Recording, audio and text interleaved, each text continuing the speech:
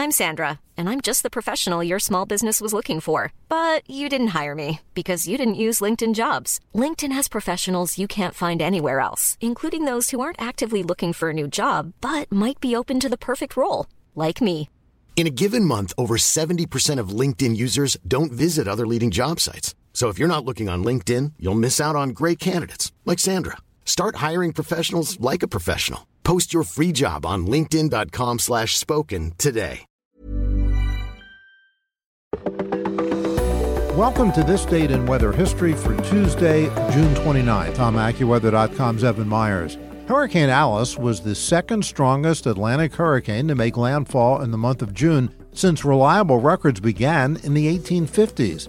While not a major hurricane, the storm was linked to catastrophic flooding in southern Texas and northern Mexico, especially along the Rio Grande and its tributaries.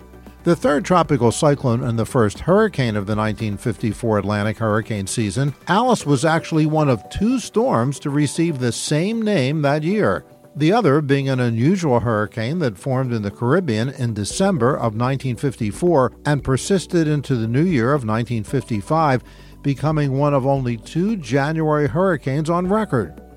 The first Alice developed rather suddenly on June 24th off the coast of Mexico, though it may have well formed earlier but went undetected due to limited observation before the age of weather satellites.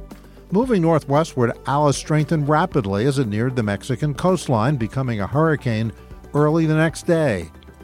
By midday on June 25th, the hurricane reached peak winds of 110 miles an hour before moving inland well south of the United States-Mexican border. The storm struck in an area with few inhabitants and caused relatively minimal impacts from the wind near the point of landfall and in southern Texas.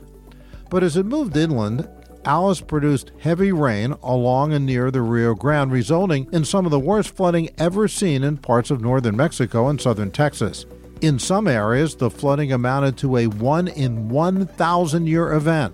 The floods destroyed bridges and dikes and flooded many cities along the inner reaches of the river, which reached its highest water level since 1865. Communities in Mexico reported significant flood damage.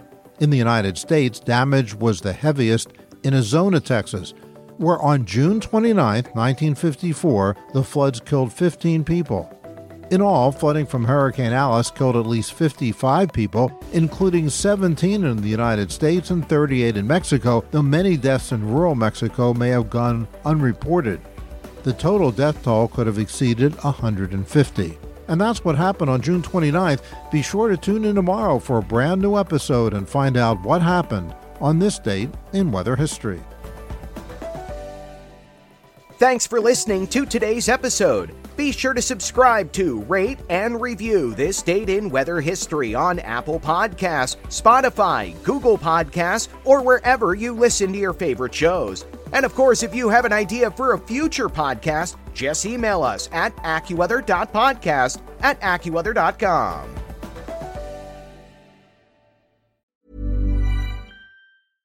Imagine the softest sheets you've ever felt. Now imagine them getting even softer over time. That's what you'll feel with Boll & Branch's organic cotton sheets. In a recent customer survey, 96% replied that Boll & Branch sheets get softer with every wash. Start getting your best night's sleep in these sheets that get softer and softer for years to come. Try their sheets with a 30-night guarantee. Plus, get 15% off your first order at BollandBranch.com. Code BUTTERY. Exclusions apply. See site for details.